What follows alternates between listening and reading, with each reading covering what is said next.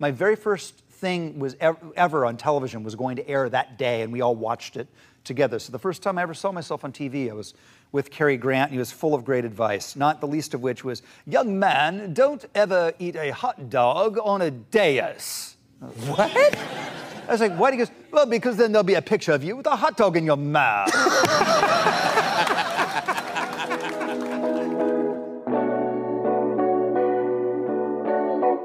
Three Films and a Podcast has no claim of ownership on any film footage used in this episode. All film footage is owned in its entirety by the copyright holders and is used solely with the intent of film criticism, commentary, and education under fair use law. And just like every car in Too Fast, Too Furious, this podcast contains spoilers. Enjoy.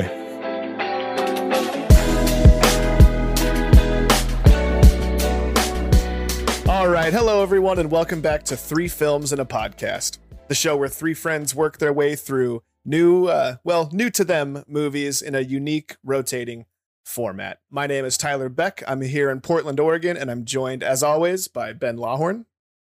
Hello. From all the way down in Salt Lake City, and in Pleasant Grove, we have Matthew Weiler. Hello. Hello. Matt always has an interesting way to say hello, I feel like. It's becoming his calling card, I it's become my thing. It's a new segment. Matt's hi. Someday when we have a sponsor, we're going to dedicate that segment to them. Anyways, for those of you familiar with the show, you know how we do things around here. We started this whole show because we had a little 3-person movie club, and we wanted to share that with the outside world, and we wanted to have discussions with other people other than the three of us. I like the discussions we have, but more is better. And with that in mind, we've got a special guest today. His name is Jacob Draper. And say hello. Hello. I am ecstatic to be here yet again. Hell yeah. Yeah, we're very happy to have you back. I was going to say Jacob Draper down in... and then I forgot where you lived. So then I had to audible real quick, and it made things a little bit weird. But we are super happy to have you back. This is your second time on the show. The first time being the time when you lost the movie draft of Ocean's 11. It was a gracious defeat, which is really big of you to make it to last place. So we appreciate that. Some bold statements from what I feel like people who operate the Instagram, which is a conflict of interest at the very least. Yeah. I'm not conflicted about it at all. I'll be honest. I have no problem. That's an absolute lie. Jacob is our resident Ocean's 11 expert, and as it turns out, it seems like you're a big Hitchcock fan, and when you found out we were going to be doing this week's movie, you hopped on and you messaged immediately, and you just had to do this one. And the movie we're talking about this week is North by Northwest from 1959 by none other than Alfred Hitchcock, because this is the Hitchcock round of 3 films and a podcast. So without further ado, I'm just going to throw it over to our guest, Jake, and I'm going to let him break down the movie for us, and then we will get into our overall impressions of this film. Yeah, I appreciate that. It's funny because it's going back to when I was on last time, I mentioned Mrs. Weiler being an influence for me in movies, and it was about this time. Love you, Mom. That I was kind of again, like, subscribe, call Matt. He's been trying to reach out. Nothing else apparently is going to work. But it was in this point, I'm pretty sure we watched something from Vertigo, and I was like, man, like, this is awesome. It was in a film studies class, and you can't study the history of film without looking at Hitchcock because he's just ridiculously influential and super good. And so from there, using a very, very early subscription to both Netflix and a free trial of Blockbuster trying to do Netflix. Yes. I watched a bunch of Hitchcock movies, including Vertigo, Rear Window, North by Northwest. And North by Northwest is just fantastic. And I tapped right into it because, as we'll talk about later, it's kind of the prototypical action movie for today. It sets the stage for what we see throughout 50 more years of action movies, including the James Bond movies, which we'll talk about.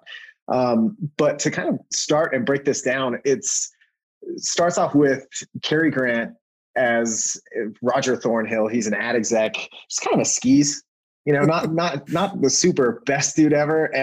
A commentary on advertising, I think. Yeah. But he gets mistaken, right? Like it's not the nicest dude. Well, they even reference that in ahead. the opening dialogue. He even says, he basically admits that he's like, my job is to lie to the public to get them to buy stuff. So at least they don't gloss over it. At least they're honest about it. That's exactly right. I love, and this is it's a funny movie in that it's a funny Hitchcock movie. And it's not that Hitchcock couldn't be clever or silly, because he could throughout his movies, but this is definitely one of his funniest. For sure. Cary Grant steals a cab saying that a woman is very sick, and he made him feel good that he's helping her. So look at the value I'm bringing to this man's life as I steal his cab. But he gets mistaken for a secret agent that ends up not existing. And this is he gets set up and charged with a DWI, and a bunch of things stem out of a mistaken identity, and it leads through a bunch of really incredible set pieces and action scenes that again influence tons and tons of movies. It has a really great leading lady in it who Eva Marie Saint, who's awesome, a killer villain, a henchman with really blue eyes, a lot of really Well, what else could cool, you want? Great So movies handsome. with Martin Landau. Yeah. You don't need anything else. And that's some of the stuff that it was why I like this movie. Had you guys seen this movie before? Well, Watching it for this thing. This is the point of the podcast, Jake. We try to pick movies that we haven't seen before. Ben may have seen it. I can't remember. I have seen this one, and I did remember that I had seen this one, as opposed to Vertigo, where I thought I had, and I hadn't seen it. I had seen this movie for sure. But no, Nice. I had not seen it. I also studied this in a film studies class, and so I had seen the airplane scene. And that's honestly why I picked it. So we wanted to do some rounds that were director specific. We kind of realized there was a lot of incredible directors out there that, it seems like you should probably have seen their movies. And Hitchcock is certainly one of them. And I realized I'd seen exactly 0 of his movies. I thought I had seen... Not even Psycho? I thought I had seen Psycho, but what it turns out is I just had studied a bunch of stuff and seen enough of it to understand what's happening. Right. And so I wish you had just seen the Gus Van Sant version. Like, that's the only version of Psycho you've seen. It's the one with Vince Vaughn. To be fair, I have that seen is a parts of it. shot-for-shot remake. Right. It is. Right. I don't hate it. And so, I've always been, for whatever reason, North by Northwest was the Hitchcock movie I was most interested in seeing first. Turns out I saw Vertigo first, which was great. But I was so intrigued by that airplane scene. I always wanted to see it, but apparently not intrigued enough to actually watch it. Matt, what was your overall impression of this movie? So this is my first North by Northwest experience too, which is surprising because I grew up in a very Hitchcock home.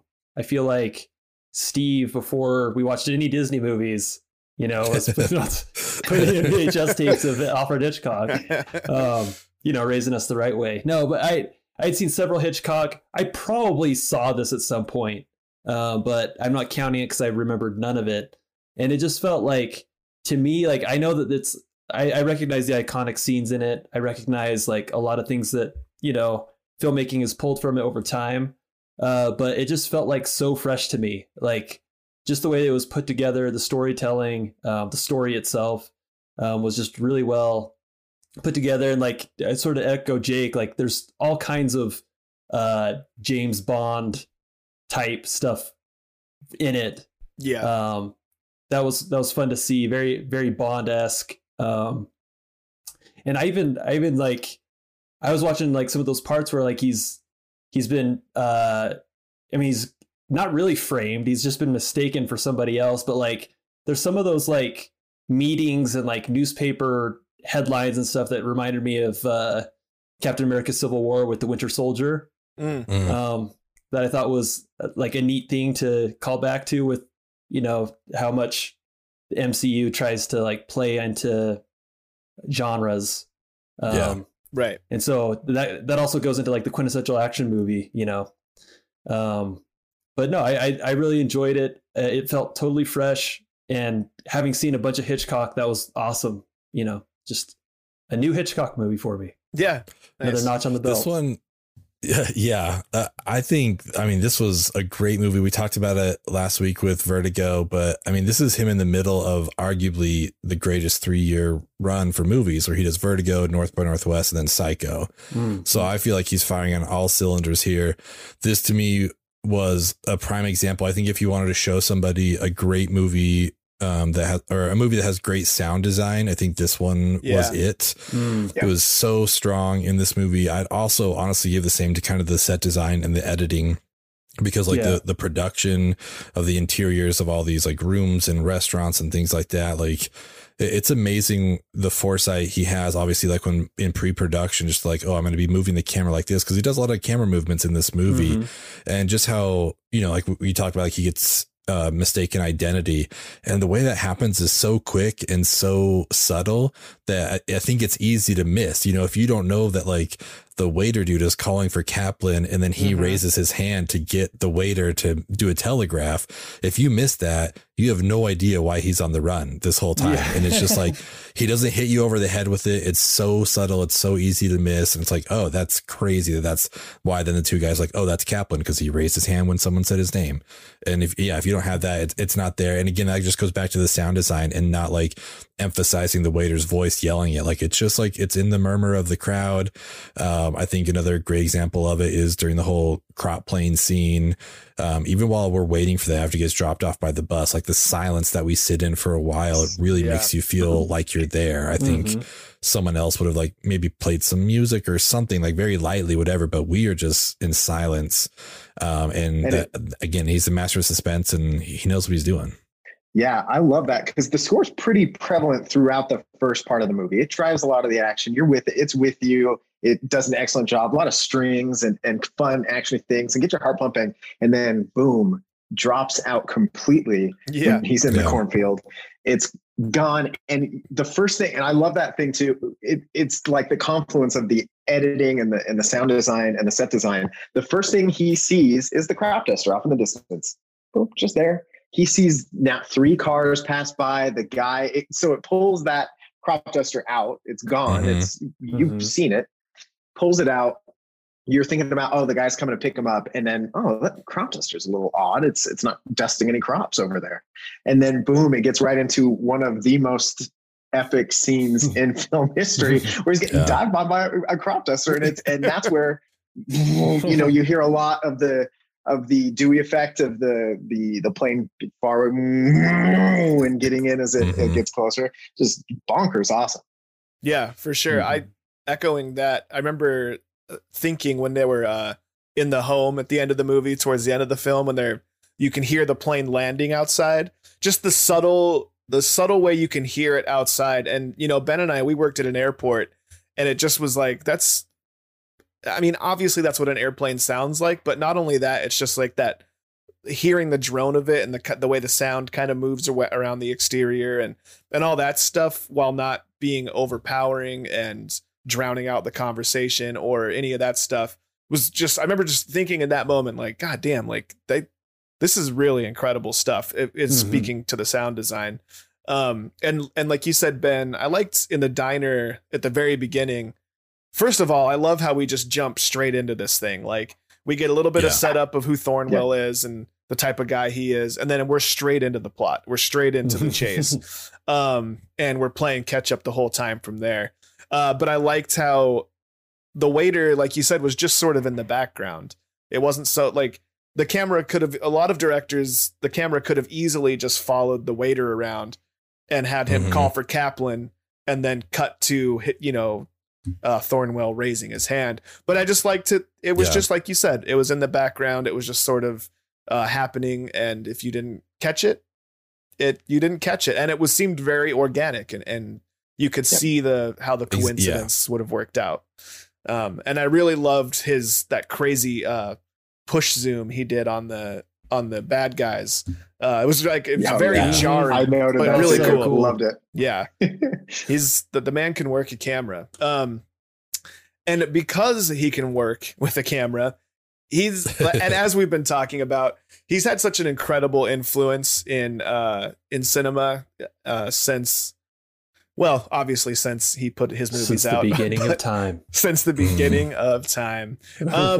And so it's hard to watch these movies, these Hitchcock movies, and not recognize the things you've seen, and then think about how, you know, retroactively realize that Hitchcock started that thing or did it first. You know, it's like the South Park and Family Guy thing or whatever. Like The Simpsons did it first. You know, like that's always referenced in those shows. So I was just curious if there was any scenes in particular that you saw in this movie that reminded you of a scene in another movie, and what those were, and we can talk about that a little bit. Let's go to Jake first. We're gonna go to the guest here. One that's a quick one before I get into my kind of wider point. I mean, you can find a ridiculous amount of references across movies in this because it was so influential. But a small one that I liked is the scene where the professor is explaining to Thornhill kind of what's been happening as they're walking out through the airport. And the dialogue cuts out and it's all the airplane sound and he's explaining.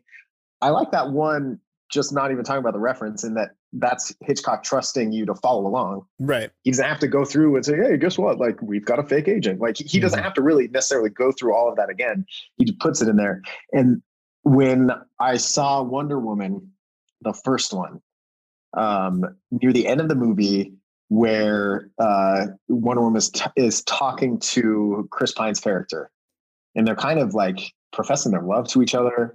All of that gets washed out because of airplane noise, and so it's kind of left a little bit more to your imagination, you know. And you're kind of having to put your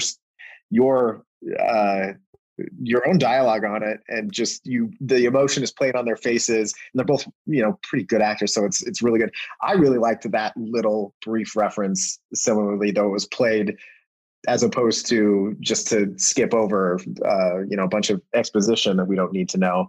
That was a little bit more for an emotional moment, so I liked that.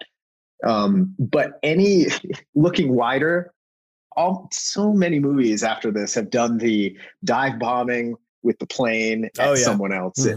It's like, it's everywhere. It's Indiana Jones and The Last Crusade. It happens. There are a bunch of other ones, but I mentioned this earlier. They do this in From Russia with Love, but with a helicopter. So it's a little bit less blatant, but this was only a few years after North by Northwest. But basically the you know, Broccoli family and, you know, United Artists, I guess, or whoever, they lifted North by Northwest, changed out the agent for, rather than being a mistaken identity, they put the actual agent in it and they called them James Bond movies. But that's basically what they do. They did it explicitly in From Russia with Love with helicopter, like I said, but otherwise you've got set pieces, you've got big action, you've got, you know, babes, a femme fatale, you know, a lot of the times they're working for the bad guy, like, though it just lifted it wholesale. So we can credit almost all of the future Bond movies with North by Northwest, which I like because I like the Bond movies, but it's just really funny to see the beginning of them in a Hitchcock movie. For sure. Yeah, I was gonna say, if for those listeners that listen to the Ocean's 11 recast, you know what a fan Jake is of 007. So I'm gonna trust your judgment there. I'm following you. I believe it. You are the resident 00X. You're the expert here.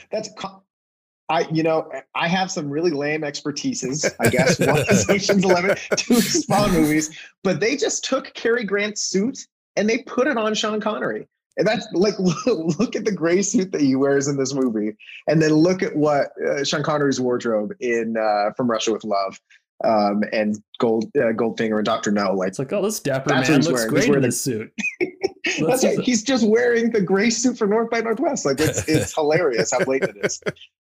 I know it just takes place over 2 days, but he's just in that suit almost the entire time, like 96% of the movie. Then they finally let him like take his coat off. You know? He's like, no, you gotta stay tied the whole time. His pants. That's true. Came Yeah. on too with a very chaste leg cross as he's checking out to Yes. see where Ms. Kendall is off to. Yeah, indeed. Well, I took away from this, I mean, obviously it had probably been done in some movies before, but it just really hit me how, like we already talked about already, but the silence can really help build tension. I think we see that a lot in horror movies now, where it's just like the quiet is more freaky than anything else. So we had quite a bit of that in here. Mysterious bad guy, which I liked. But the two references I want to make, I feel like the movies are on par with North by Northwest. We're just going top shelf cinema here. Clearly with Mount Rushmore, I forget what it's really called since we have Rushmore Mountain, but with Mount Rushmore, obviously we got to tie into Richie Rich. I mean, that's a clear, like, I don't know Yes. how you don't see that, you know, Macaulay Beautiful. Culkin, Cary Grant, just together. They're there, you know. Two peas in the same pot. That's when Yeah, I hear exactly. Cary Grant, I instantly think Different Macaulay sides of the same Culkin. coin. Instantly. Exactly. Yes. Cary Grant could not do Home Alone, but Macaulay Culkin could do North by Northwest. So, and then the other one is that Frank Lloyd Wright style house that we see at the end with the Ooh, bad yeah. guys. Yeah. I mean, you know, Fuzz, you kind of brought this up for me, but it's very reminiscent of that house from Pineapple Express, which if you haven't seen Pineapple Express, the first half, so good. I love the first half. Man, listen, I would just appreciate it both y'all would just take your shoes off me. And this is brand new carpet. You're tracking mud in here. Man said you got British Knights on. I ain't seen anybody wear them since 1987. Ow! What the hell are you doing? Ted told me to kill him. Well, how about a little fucking discretion here? But yeah, so I mean, those were like the two that I thought of. It was hard to pinpoint exact references because it just feels like it's everything, you know what I mean? Like, it's just like, oh yeah, we've seen this all over and it's great, but like, I can't like pick particular things, Yeah. but I just think that speaks to Hitchcock's influence on cinema as a whole. For sure. That's fair. Yeah, I mean, you could probably throw a dart at most movies and they'd probably tie to a Hitchcock scene its somewhere. DNA is spread far and Yeah. wide. Yeah. 100%. Matt, did you have anything in specific you could think of? Yeah, there are a couple scenes there, and really, Hitchcock probably pulled them from some Kurosawa films. But there's the across the road scene when that guy arrives right before the crop duster, kind of like the stare down, and Yeah. that wide My favorite shot of them the just, whole like, movie.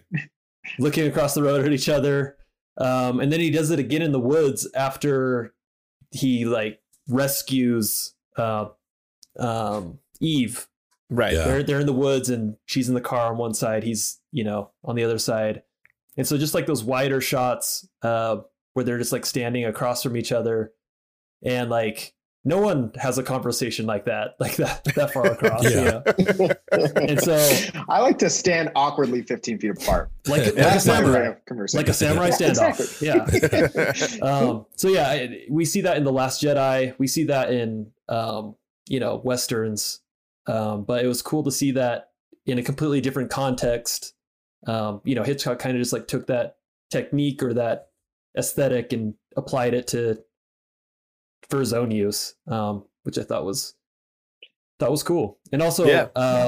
I also you brought up South Park. I never not think of the lice episode when someone says luck had nothing to do with it. I don't know if you guys are familiar with the lice episode. I've seen it, but I don't remember. But I really like. Oh man, then you'll have to find that clip. Oh, I'll put it in there. Don't worry. Oh, it's going in. Luck had nothing to do with it, Travis. That'll be our next copyright dispute. Yeah, that scene, the wide shot of the two men across the road was my favorite shot from the whole movie. I feel like if I were to put together like, and in fact, I think Ben, you were trying to do this at one point. So my apologies for not helping you with this project, but that's the scene I would pick from this movie if I had to pick a scene to hang on my wall or something. I love that a lot. Yeah. It's the expanse of it is so pretty. It's like the ugliest place on earth, and it's meant to be. It's meant to be like so backwater, backwoods. Nothing's there. Great Depression. But it's seriously. It evokes the Dust Bowl. You're like, how are things growing here? Even the corn is crap that he gets to do. It's falling all over, but it's like so pretty. And I feel like after this movie, and I, again, can't speak for before, but in the, the 30 years of or 40 years of cinema before, I feel like everybody after that, if you're ever shooting anything in a flat, Indiana, Kansas expanse, you cut the sound out and you just let it that light wind. Yeah. I was like Castaway did that. It's anytime you're shooting anything like that, you have to do it the same way. It just makes it so much prettier and cooler. Yeah. I mean, if it's not broke, don't fix it, right? Exactly. Yes. Yeah, exactly. The way he framed the shot when the bus dropped him off. I mean, we were so high up and we're watching that bus come in, and like I spoke to it again already, but like, I love how much he will linger on a shot. Yeah. When a director now would just like, okay, we'll cut to him getting off the bus. Like, no, we're staying here 100 feet off the ground and we're just going to watch him get out. We're going to watch the bus leave. We're going to watch him look around a little bit. Then we'll go down and join him. And just like the way it's framed up with like the vanishing lines, like when you're learning art for the first time, it's like, yeah, draw, a dot here and put all the lines towards that. Like there's a shot later on, right before he steals the car, and the horizon is like almost perfectly center, and just that road is just going right down the middle. It's just like, it's amazing what, he knows what he's doing. The shots are beautiful. I love his choice. Absolutely. I was so obsessed with that shot that I had to find out where it was shot. And it wasn't in the center of the country. It was in California, actually, in the Central Valley, near Casco, California. I just want to know how they did it. Like, considering it's 58, I'm like, is that just a big ass crane or what did they do? Probably. Seriously. Yeah. If I had to guess, yeah. I mean, that is one of the coolest parts about watching these movies, and the way he can move his camera and how it's so smooth and how it's so well crafted, and just knowing what it takes to get a shot like that, even with technology today, and knowing what they had to go through. It is pretty incredible. Like going back to the Vertigo episode, I did some research, and they filmed the famous Vertigo effect on the stair sets. They filmed those sideways with miniature models. Oh, wow. Yeah. So that makes sense. So yeah, cool. It's just the ingenuity and the way they were able to put all that together.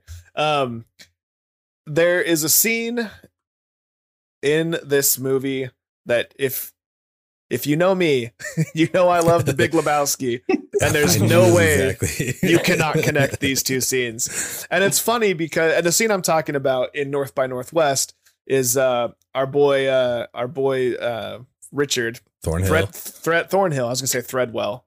Our boy Richard Kaplan, whatever you want to call him. He is trying to figure out what's going on with our femme fatale, Eve Kendall. And he's in her room, and he's a little suspicious of her, and she gets a phone call and writes something on a pad of paper. And when she's out of the room, he takes his pencil and turns it on the side and reveals what she had written in the impression of the paper. And in The Big Lebowski, this is a famous scene where he does the exact same thing in a similar situation, and it's revealed to be a funny little dick cartoon. And when I first saw The Big Lebowski, and honestly all through it, that scene was always funny to me, but I didn't really get it. I mean, I got what was happening, but it just like, it didn't resonate with me the same way it did with a lot of people. Like that's when I hear people talk about this movie, that's a scene that comes up quite a bit, and people just love that scene, and for good reason. It is hilarious. But it just didn't really resonate. And so seeing it play out in this movie, it made it like retroactively 10 times funnier to me, because I just pictured myself being in the position where I had seen this scene before, and it was such a cool, interesting, clever thing to do. And then just having it flipped with that silly dick picture. I don't know. It just made it 10 times funnier for me. And I just love that they do this in film, right? Like, these things aren't so precious that you can't do it later. Yeah. You can't use it in your own way. I really like that. I think it's really cool. It's a great way for the Coens to like pay homage to Hitchcock, but still be true to themselves. For sure. Yeah. Speaking of the Coens and sound design in Vast Expanses, No Country for Old Men, they use that effect to great effect. And I hadn't really thought about that until just now, but yeah, I mean, and Fargo too, even though it's snow everywhere, but it's that same thing. It's linger. Let's look at that just flat, nasty snow and just let it breathe. Absolutely. so we've established at length how Hitchcock has cemented himself in his place in film history, but watching these movies, I've seen 2 of them now, so I'm nowhere near a Hitchcock buff, but one thing I've noticed is the way that he's like woven himself into the fabric of America, right? Like I really was realizing like Hitchcock is as much a part of Americana as like the places and things that we see in his movies. And I just thought that was really either it was just luck for him that he was allowed to shoot in the places that he was, or if it was a conscious effort on his part to make sure that we're shooting things at Mount Rushmore and in front of the Golden Gate Bridge and in all, in all these different places. And I don't know, I just thought that was really interesting. And also the prevalence of alcohol in his plots so far. I mean, glaringly in this one, the poor guy has to drink a pint of bourbon. Now, Matt, I know you're not a drinker. Bourbon is my favorite drink. What are you talking about? I've got my Dr. Pepper cream soda right here, Tyler. Well, imagine if I force-fed that to you. Jake, I don't know. He'd be just fine. It's a diet. Oh, that's right. He could drink 10 of them. It wouldn't affect him at all. But I don't know. I was thinking about,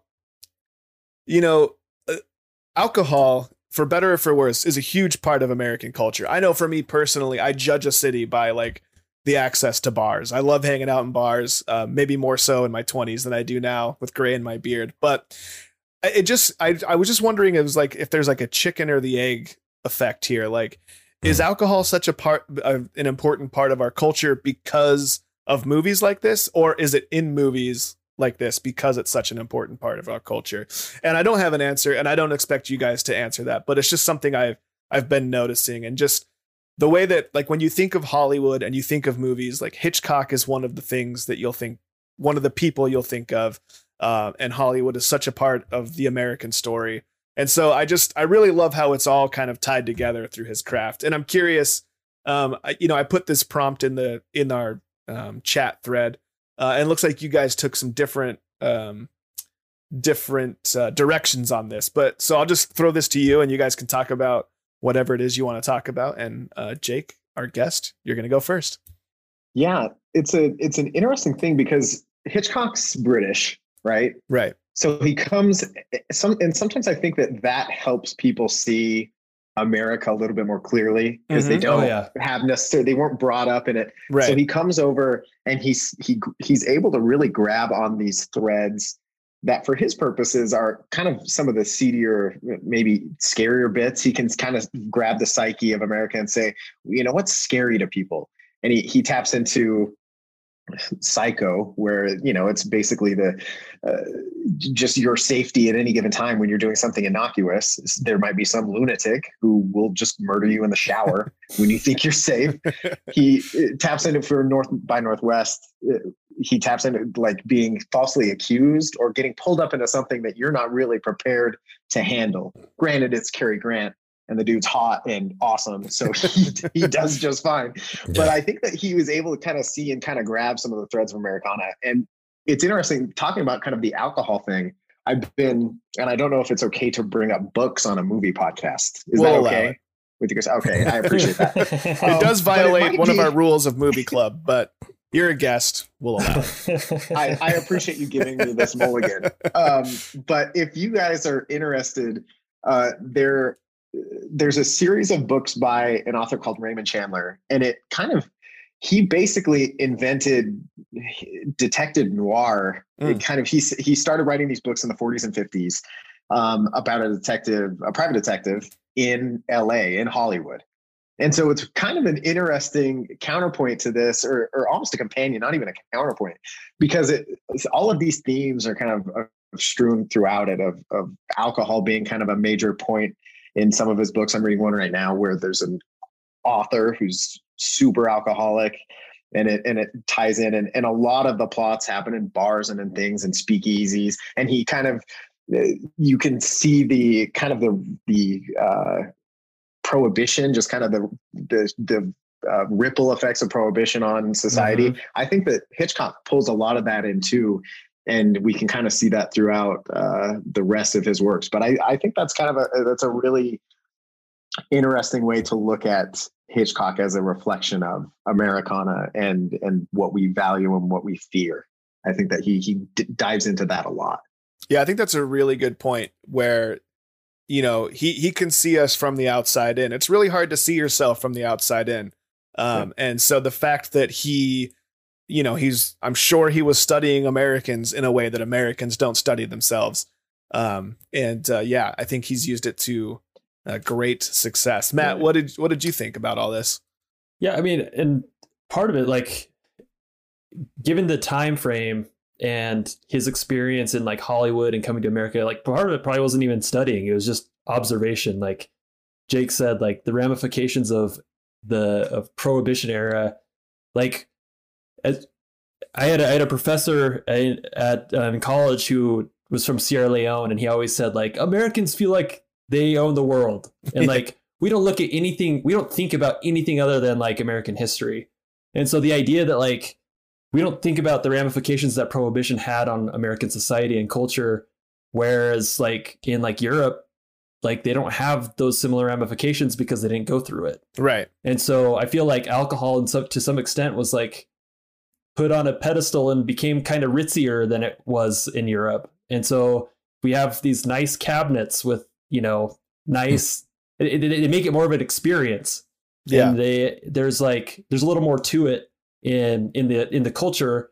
And so I think it was like a product of the time. And you see stuff from that era, like Mad Men. Again, you have like an advertising guy, and just in the office, they have just like copious amounts of alcohol at their disposal at any given time. And so I feel like it was just a part of the era. And I don't know if Hitchcock was influencing it or influenced by it, but it is interesting that it's in, you know, a lot of his movies. Yeah, it's kind of funny because now that I'm thinking about this, like, I mean, the Prohibition was a big deal in America, you know, like we had the bootleggers and it was this whole thing. That's what the mob, they were running booze. It wasn't the hard drugs of today. It was, you know, simple old whiskey. And I feel like, you know, Americans feel like it's like the thing we won back. It's like the thing we own. And we're not you know, for those that have traveled, you'll know that if you ever run into an Australian at a hostel, like those guys are going for it. They're going to be drinking, or, you know, I've been drank under the table by some Canadians in Amsterdam. And, you know, so we're not the only country that reveres alcohol, but it's just interesting to me to watch every single scene they work in a drink. And it's such a big part of both of the main characters that I've seen so far in a Hitchcock movie. But yeah, that's very good, astute observations from both Jake and Matt. 2 points for each of you. That's a new thing we're doing now. Thank you, Tyler. Ben, what did you think? Anyway?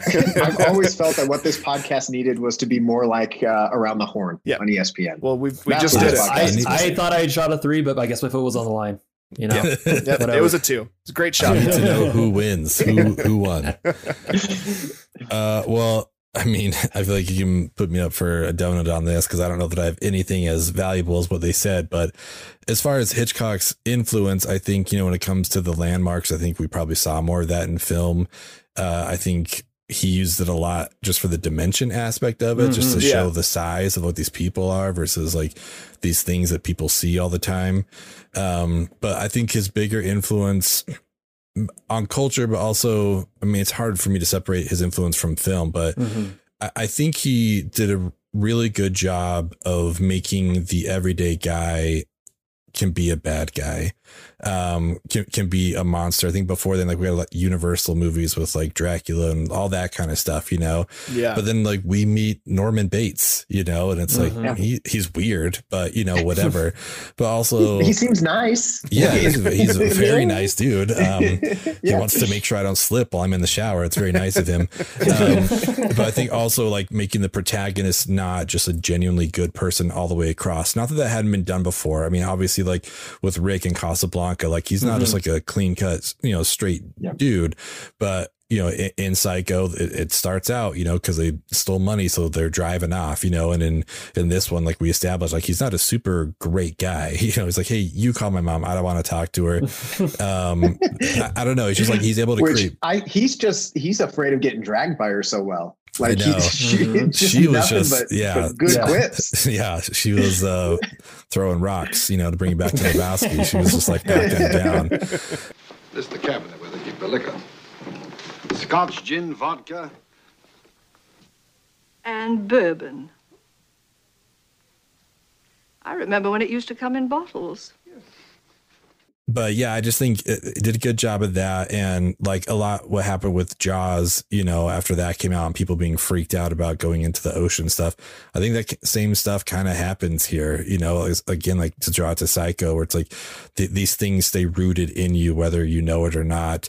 And it's because you're not like watching Frankenstein or like a Mummy or something like that, where you're like, oh, I can step out and that's gone. It's like you could step out of the theater and be like, is that a Norman Bates that I sat next to the whole time? Like, I don't know. I don't know who the bad guy is and who isn't. And in my limited experience of film, this was really kind of the beginning of that to me. I know there are a lot of smarter people out there that can probably correct me 100 ways, but in my experience, like, oh, this was the first time where there's a lot of gray area in every character, which I think was kind of cool.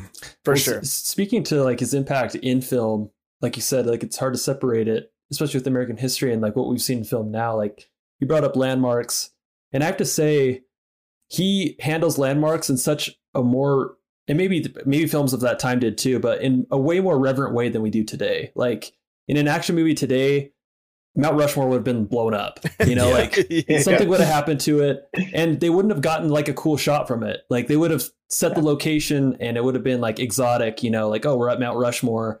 But you wouldn't get shots up Thomas Jefferson's nostril. You wouldn't get these weird like contours of the faces. The eyes too. You can see that like the pupils are all goofy. Yeah. And like Ben mentioned, like the scale, like showing the scale, the change of scale, like the contrast, like from the macro view and the micro view. Like it's just like fantastic, like storytelling. It's funny that you say that too. Oh, go ahead, Tyler. No, it's because that's to me, that's why I brought up the landscapes or the landmarks, because, we see landmarks in movies all the time. Like any New York movie showed the Twin Towers before 9/11 and they still show the skyline. And a lot of movies have used landmarks, but the landmarks in the movies that I've seen so far, and again, Ben, to back you up on your, maybe someone will correct me here, point. The point of this podcast is to learn and experience, not to be the experts in film. But I feel like the way that Hitchcock uses the landmarks is he actually uses them and they play important roles in the story. Like in Vertigo, it's the Golden Gate Bridge, and in North by Northwest, it's obviously Mount Rushmore. But I forgot where I was going with that. So... No, I think I can crib off of what you're saying in that.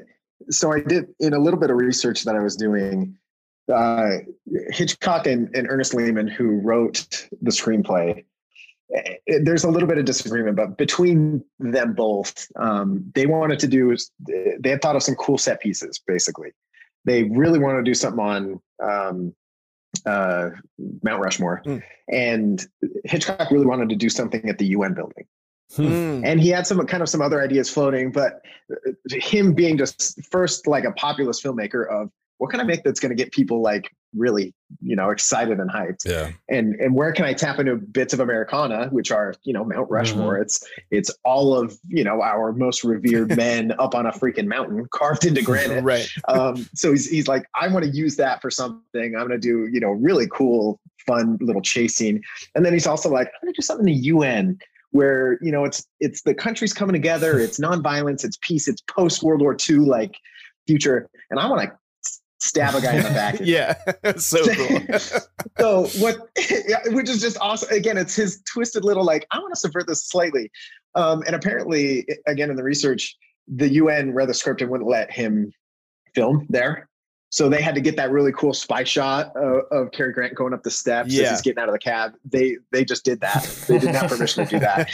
And it also led to, probably because of the constraint, but that incredible composite shot where he's shooting down the facade of the building as Cary Grant's running out alone, just completely from the top and gets in that cab. You guys remember that shot? I do. Which I love. It's so cool. And it's wild to think again about the technology of the time and how, you know, the tricks they had to do to get that down. But he used those landmarks to get, you know, here's our Americanness coming through, or here's us as a global, you know, peace organization. Let's fiddle with this a little bit. Let's get some potentially Soviet, who knows, spies on Mount Rushmore with microfiche in a Mexican statue, and let's get them falling off of it. That other great shot of the guy tumbling off, which incredible. Hitchcock loves falling. He does. He loves falling scenes. Love it. Right, and it's those bits like, let's tap into America, but let me just twist the knife just a little bit and get you do something memorable here. I loved that, but utilizing those landmarks in a really cool way. Yeah. Oh shoot, I lost my train of thought again. If anyone has something fun to say, I'm now down to -1 points. I just wanted to, like, one of the things that we kind of talked about already, but a particular scene that, I mean, this movie's really funny, and I loved Cary Grant's performance during the whole auction. I thought he was great. So good. 11 once, we'll say 12. 11 twice, 12. Thank you. 12 is bid. I have 12. Go 13. Who'll say 13? $13. You mean 1,300, sir? No, I mean $13. That's more than it's worth. Because he's able to, like, turn it on and off, you know, when he approaches them, he's very, and the guy even kind of calls him on. He's like, oh, you should have gone to the actor's studio, you know, like he's so much different than the first time they meet, where he's like, I'm not Kaplan, I'm Thornhill. He's like, oh, it's great. Yeah, that's what I've heard. And this time it's like, oh, great to see the three of you together. Like, it's almost threatening, you know, because he's survived death a few times now. So like, what the fuck do I have to lose? Like, I'm just going to come after these guys. And it was so good. And then to, like, see that all his exits are blocked, he's like, okay, how can I do this? And then just to turn it into, like, a comedic scene. And it's so funny. Like, everyone's turning on him. Like, what are you doing? Like, please respect, you know, like, what we're doing here. He's like, $13, like 13 and not 1,300. Like, I don't know. And everybody's pissed. They were pissed before, but then they just laugh. It's like they can't help but, like, oh my gosh. And then you guys getting carried out. It's like, I said $3,000. This is absurd. You know, like,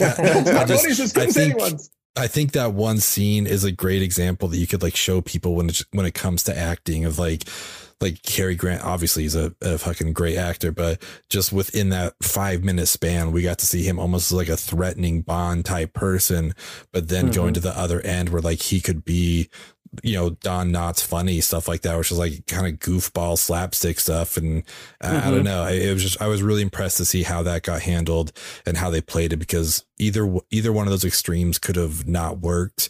But I think this scene just worked wonderfully, and it's all due to Cary Grant. Yeah. The same one is the drunk tank scene where he's getting interviewed by the doctor. Although I will say, if you chug a pint of bourbon, you're way more hungover than he is the next morning. I promise you. But anyway, oh my God. Like when he said that, like, in the hotel, he's like, give me a pint. Like, a pint? What? Like, you drink a pint of beer, you do not drink a pint of bourbon. That's insane. That's crazy to me. But yeah. That's funny. Oh, the elevator scene was funny too. Like, everyone's had that moment. It's like, oh, mom, please don't. Oh, mom. Oh. You gentlemen aren't really trying to kill my son, are you? She was great. The mom was great. Like, you talk about some of the supporting cast, like his mom was wonderful. We've already talked about him, but Martin Landau was a fucking stud back then. Like, I always thought he was 80. I thought he was born with those eyebrows, you know, just like Josh Romney. Eyes, but, he looks like Josh Romney. And Josh Romney, if you're listening to the pod, please like and subscribe. Like and subscribe. We'll make you a Martin Landau shirt. We'll send some chocolate milk. But I thought Martin Landau was great, and he reminded me. He kind of gave me the vibes of, like, Daniel Kaluuya in Widows. I don't know if any of you have seen that, but just like a very intimidating right-hand person. Highly recommend Widows to anybody that, you know, really wants a good good heist kind of action film. That was great. But Daniel Kaluuya was wonderful in that, and he was just more scary than the bad guy in that movie. And I felt the same way about Martin Landau in this. I'm like, I'm more worried about that guy than the actual bad guy. Like Landau's the one that's kind of freaking me out here. Yeah, he's the one with the blood on his hands for sure. Yeah, exactly. So they're really good. Even Marie Saint, we haven't talked about her a ton, but she held her own. You know, I mean, like Cary Grant, like that's a tall order to like be up against and share a lot of that, like I can't think of the word, but very important screen time, and she does it, and she's wonderful. So yeah, I just want to get shout out to some of the other actors, you know, and obviously James Mason is always great. So yeah, this was a solid cast, and Cary Grant was leading the way really well. Yeah, for sure. I'm going to echo you guys. It for sure is the funniest Hitchcock movie that I've ever seen. But it was the funniest one. It was a lot more funny than I was expecting it to be. And both by design, and maybe what I'm about to say was by design too, but the funniest thing to me was just Thornwell's like the sheer indignation that he could possibly be, you know, treated this way, you know, like it just like the cat is like the cavalier way in which he dealt with every situation, and just like he literally almost murdered people with his car driving drunk, and he's just like riffing with the cops, you know what I mean? Like, granted he was pretty drunk, but even in court, like, or when he's being kidnapped and he's just like riffing away at these guys and just like needling and puns and jokes and sarcasm, and it's like, dude, they have a gun to your chest and he's just like, it's fine, I'll be fine, nothing bad ever happens to me. And it's just like, honestly, it was sort of like a representation of like the male American ego, you know what I mean? Just like that privilege and just like like how incredulous he was that the fact that any of this could be happening, and how seemingly unconcerned he was the whole time. That may have been by design, I'm not sure, maybe it's just a reflection of the time, but I was dying. Like, it just killed me. It's definitely a little bit of both of that, right? Like, he's an untouchable rich white guy with a secretary that he can call his mom, and he's going to shows, and he's meeting people in the Oak Room at the Ritz-Carlton. Sure. So yeah, nothing really bad happens to him, nor should it, as far as he's concerned. You know, this is preposterous.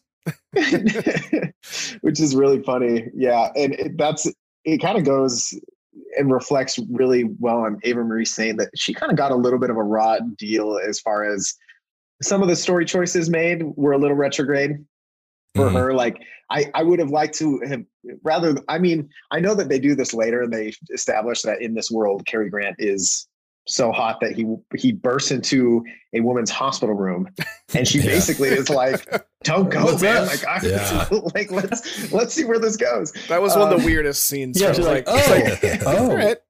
All right, Alfred. Like, okay, cool. Could have cut that probably, but that's right. I would have liked a little bit of change there, but like Ava Marie Saint, like, despite those handicaps of being stuck in 1958-59, like, she really, really kills it. Oh, for sure. And you know, it's revealed her character is in a really tough spot, and is handling her situation very well. You know, she's a woman who got thrown into this life and is now doing her best to, you know, double agent this thing. She's trying to spy on the spies here, and she's holding her own. She kills it. You know, she is a phenomenal femme fatale. And I do think we should disclaimer here a little bit, in that we have obviously we have a reverence for Hitchcock and the movies he's made, but his treatment of women and Hollywood's treatment of women in general, and the way that they're, for lack of a better word, used in the stories. You know, I'm glad we're moving away from that, and we've talked about this on different podcast, the Marvel podcast, but I'm glad to see that, you know, because Eve Marie Saint and her character in this movie, Eve Kendall, you know, she's a badass chick, but she just, in this story, she gets a raw deal. And that's the unfortunate thing, especially with Hitchcock. He's known for having some issues with the women in his movies, for which, you know, I'm not excited about. But so we got to talk about the bad along with the good. Well, I don't want to spend. Oh, no, go ahead. I was going to say, I don't want to spend too much time on it, but if you've got something you want to say, like, by all means, like. I just thought it was interesting that in the woods, when Cary Grant gets like really upset at like the secret agency, he even like says like, "How dare you throw her into a situation like that," or something like that. I'm like, oh, that could be applied to all of old Hollywood. Yes. Yeah. To the actresses. Right. But Absolutely. I guess before we move on to how we're closing this, I did just want to call out a few like just like perfect textbook examples of storytelling that Alfred Hitchcock puts into this, and one of them being the matchbook. Oh yeah, absolutely. They establish this emblem that he has on his matchbook and what it means and like all that, and they do this in a conversation where you are going to remember that when you see it again. Yeah. At that pivotal scene, he pulls out the matchbook and you immediately know like, oh, she's going to recognize that because I recognize that. And it's like, I mean, that's giving the audience so much credit to it's trusting the audience so much, but it's rightfully, it's done so well that of course you're going to trust them to remember that. I just feel like we don't see that as much anymore. Like there's not those things being connected, those things being established early on to have a big payoff. I mean, it does happen.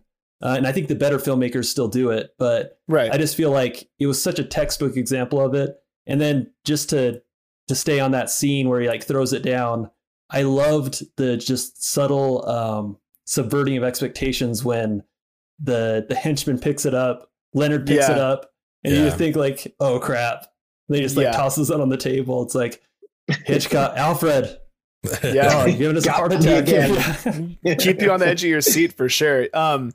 That's a fantastic point. And friend of the podcast, Adam Palcher from Deep Dive Film School. I always want to say a damn movie podcast, even though that's the oldest variation of their name. But Deep Dive Film School. He's going to be a guest here coming up soon, and he's been one of the people I've learned a lot from as far as movies and cinema is concerned.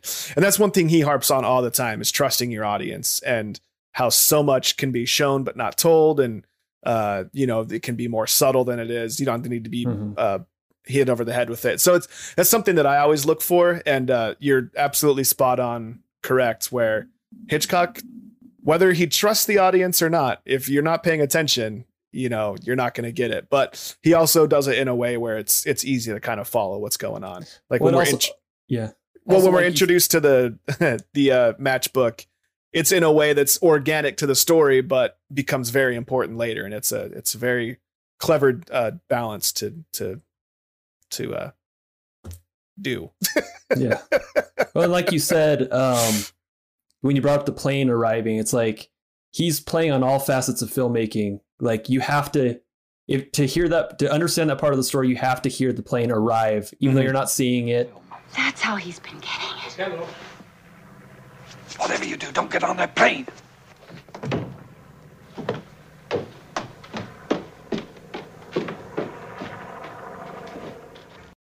It creates that sort of urgency in that setting. Right. And so like to enjoy the picture, it's like, this is like what it's supposed to be like, the sound, the picture, like everything's supposed to be playing together, and Alfred Hitchcock does it.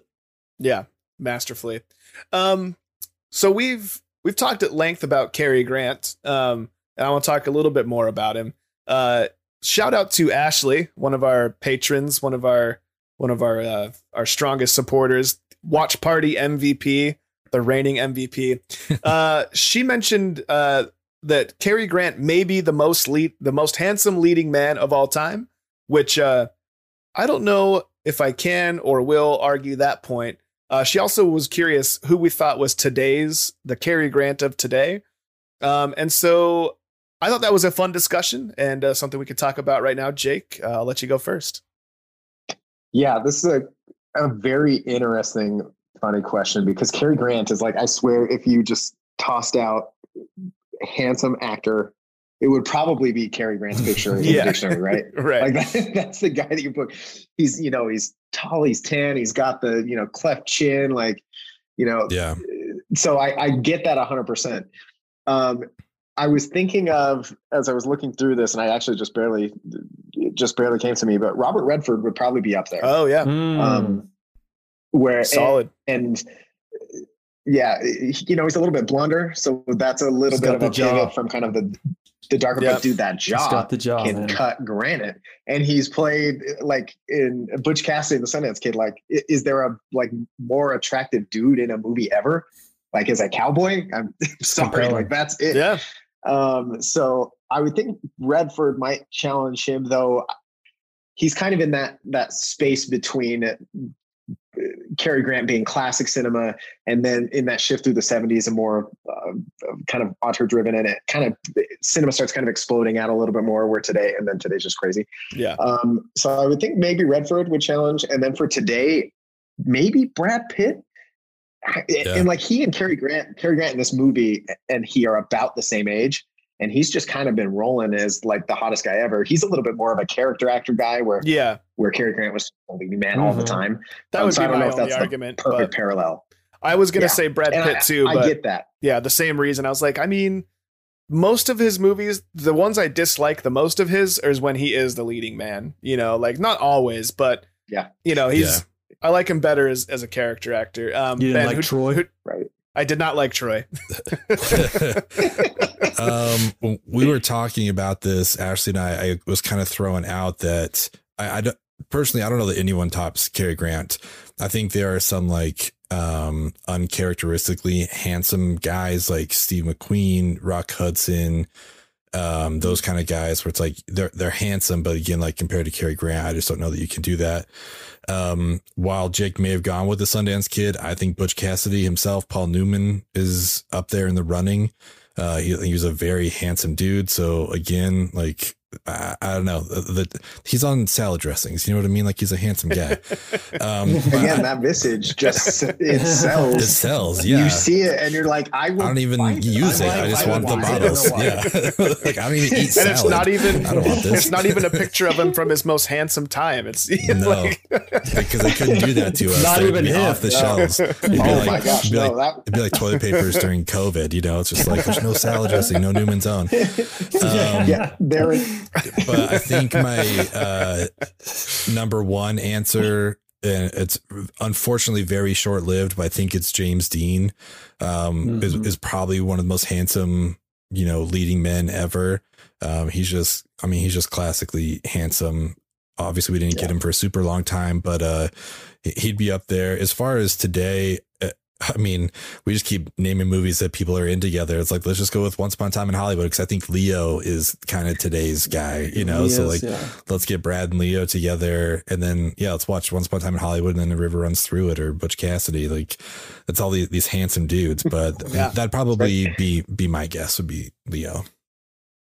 Yeah, I mean, you got Matt. Other than Oscar Isaac. Oscar Isaac is classically handsome and the best Danny Ocean. I'll take no questions. Matt, your turn. At this point, that episode has already aired, Ben. Your petitions are useless. I'm drawing people back to it. I was right. I've subtracted 2 points from your score on this episode. If I won, I was vindicated. If I didn't win, this is why you were all wrong. I mean, Cary Grant. I mean, you take Zack Snyder's Snyder Cut, and if that were filmed in the 60s, see where this is going. If that were filmed in the 60s, more on board right now. If that were filmed in the 60s, Cary Grant would play Batman, Superman, Aquaman, Wonder Woman, and the Flash. You know, he's he's the superhero. Yeah, and I like it. Sidney Poitier is Cyborg.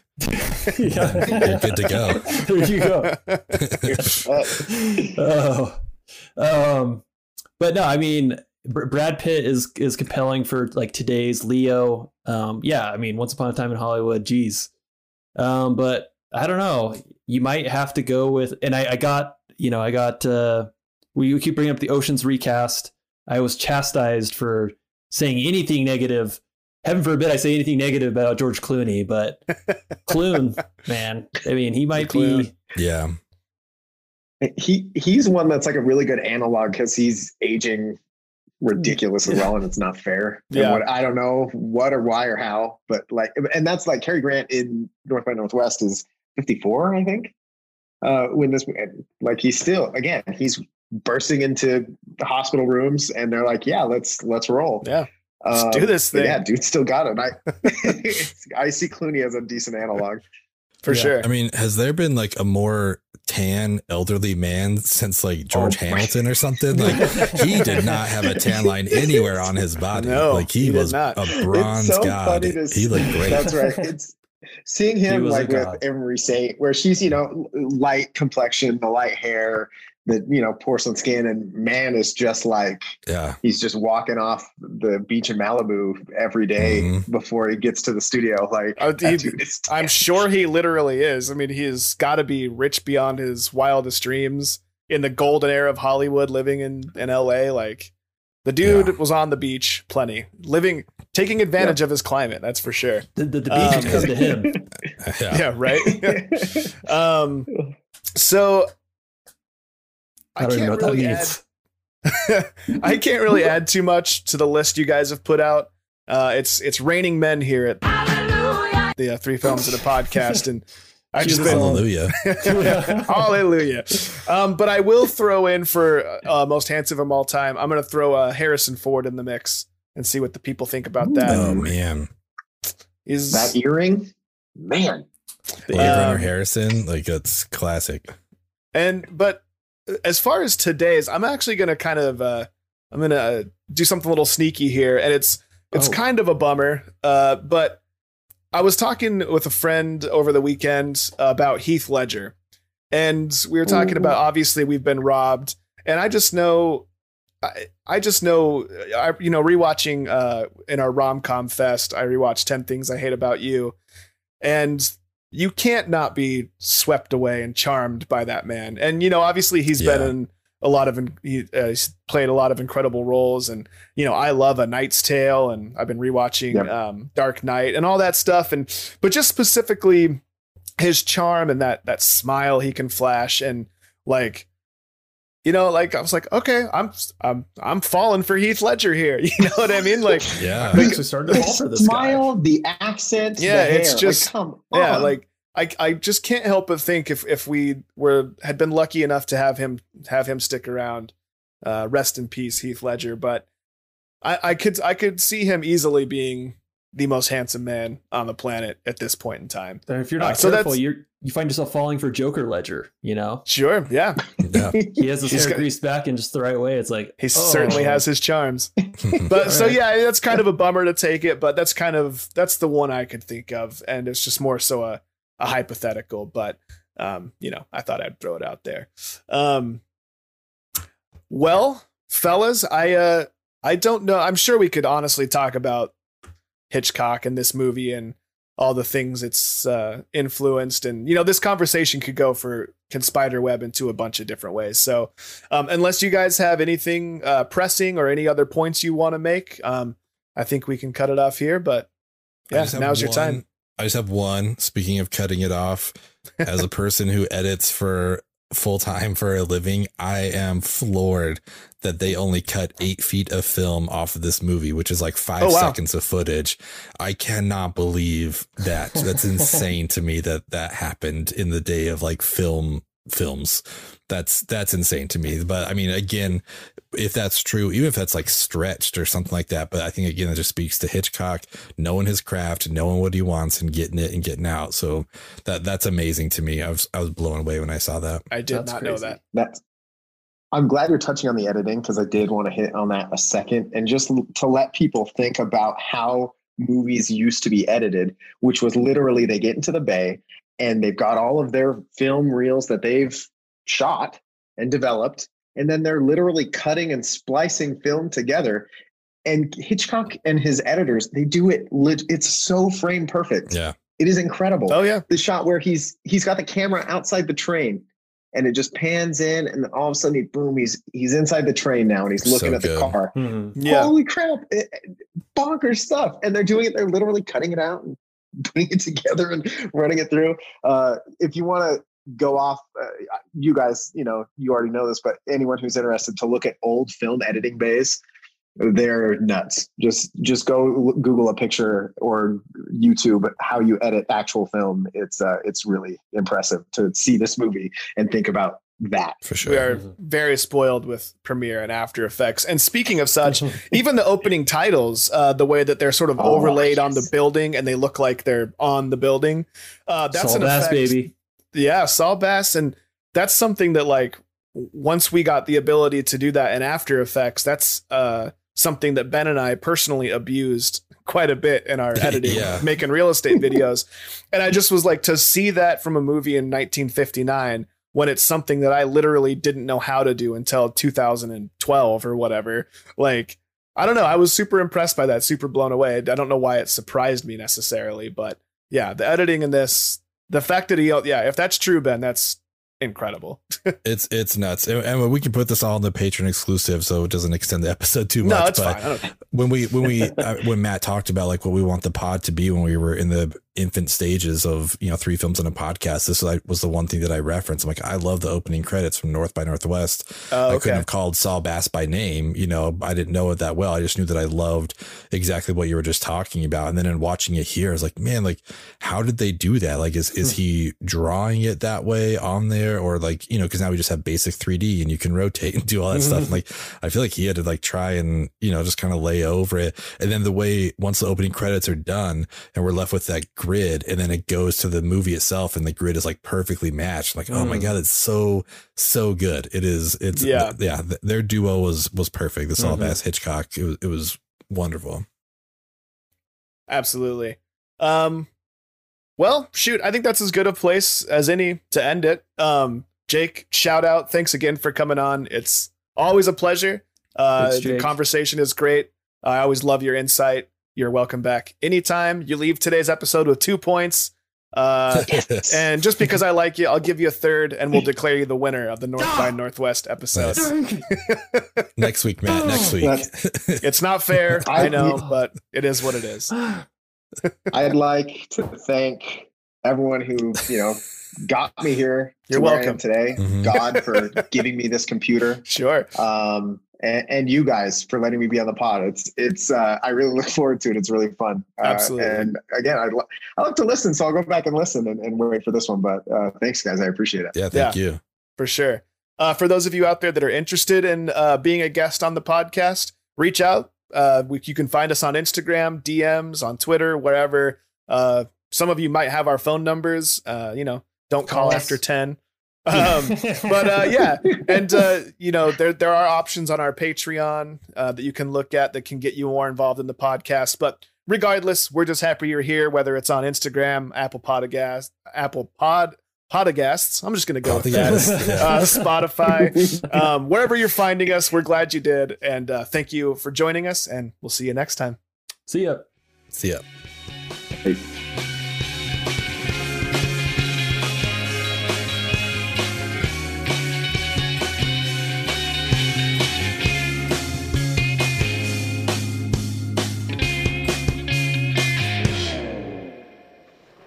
Give me a bedroom on the 20th century, please.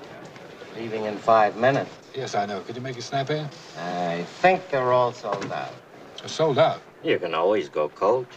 No, I can't do that. What time is the next train? Nothing till 10. You're in a hurry, huh? Well, could you call them and see what they have? Something wrong with your eyes? Yes, they're sensitive to questions. Will you call them?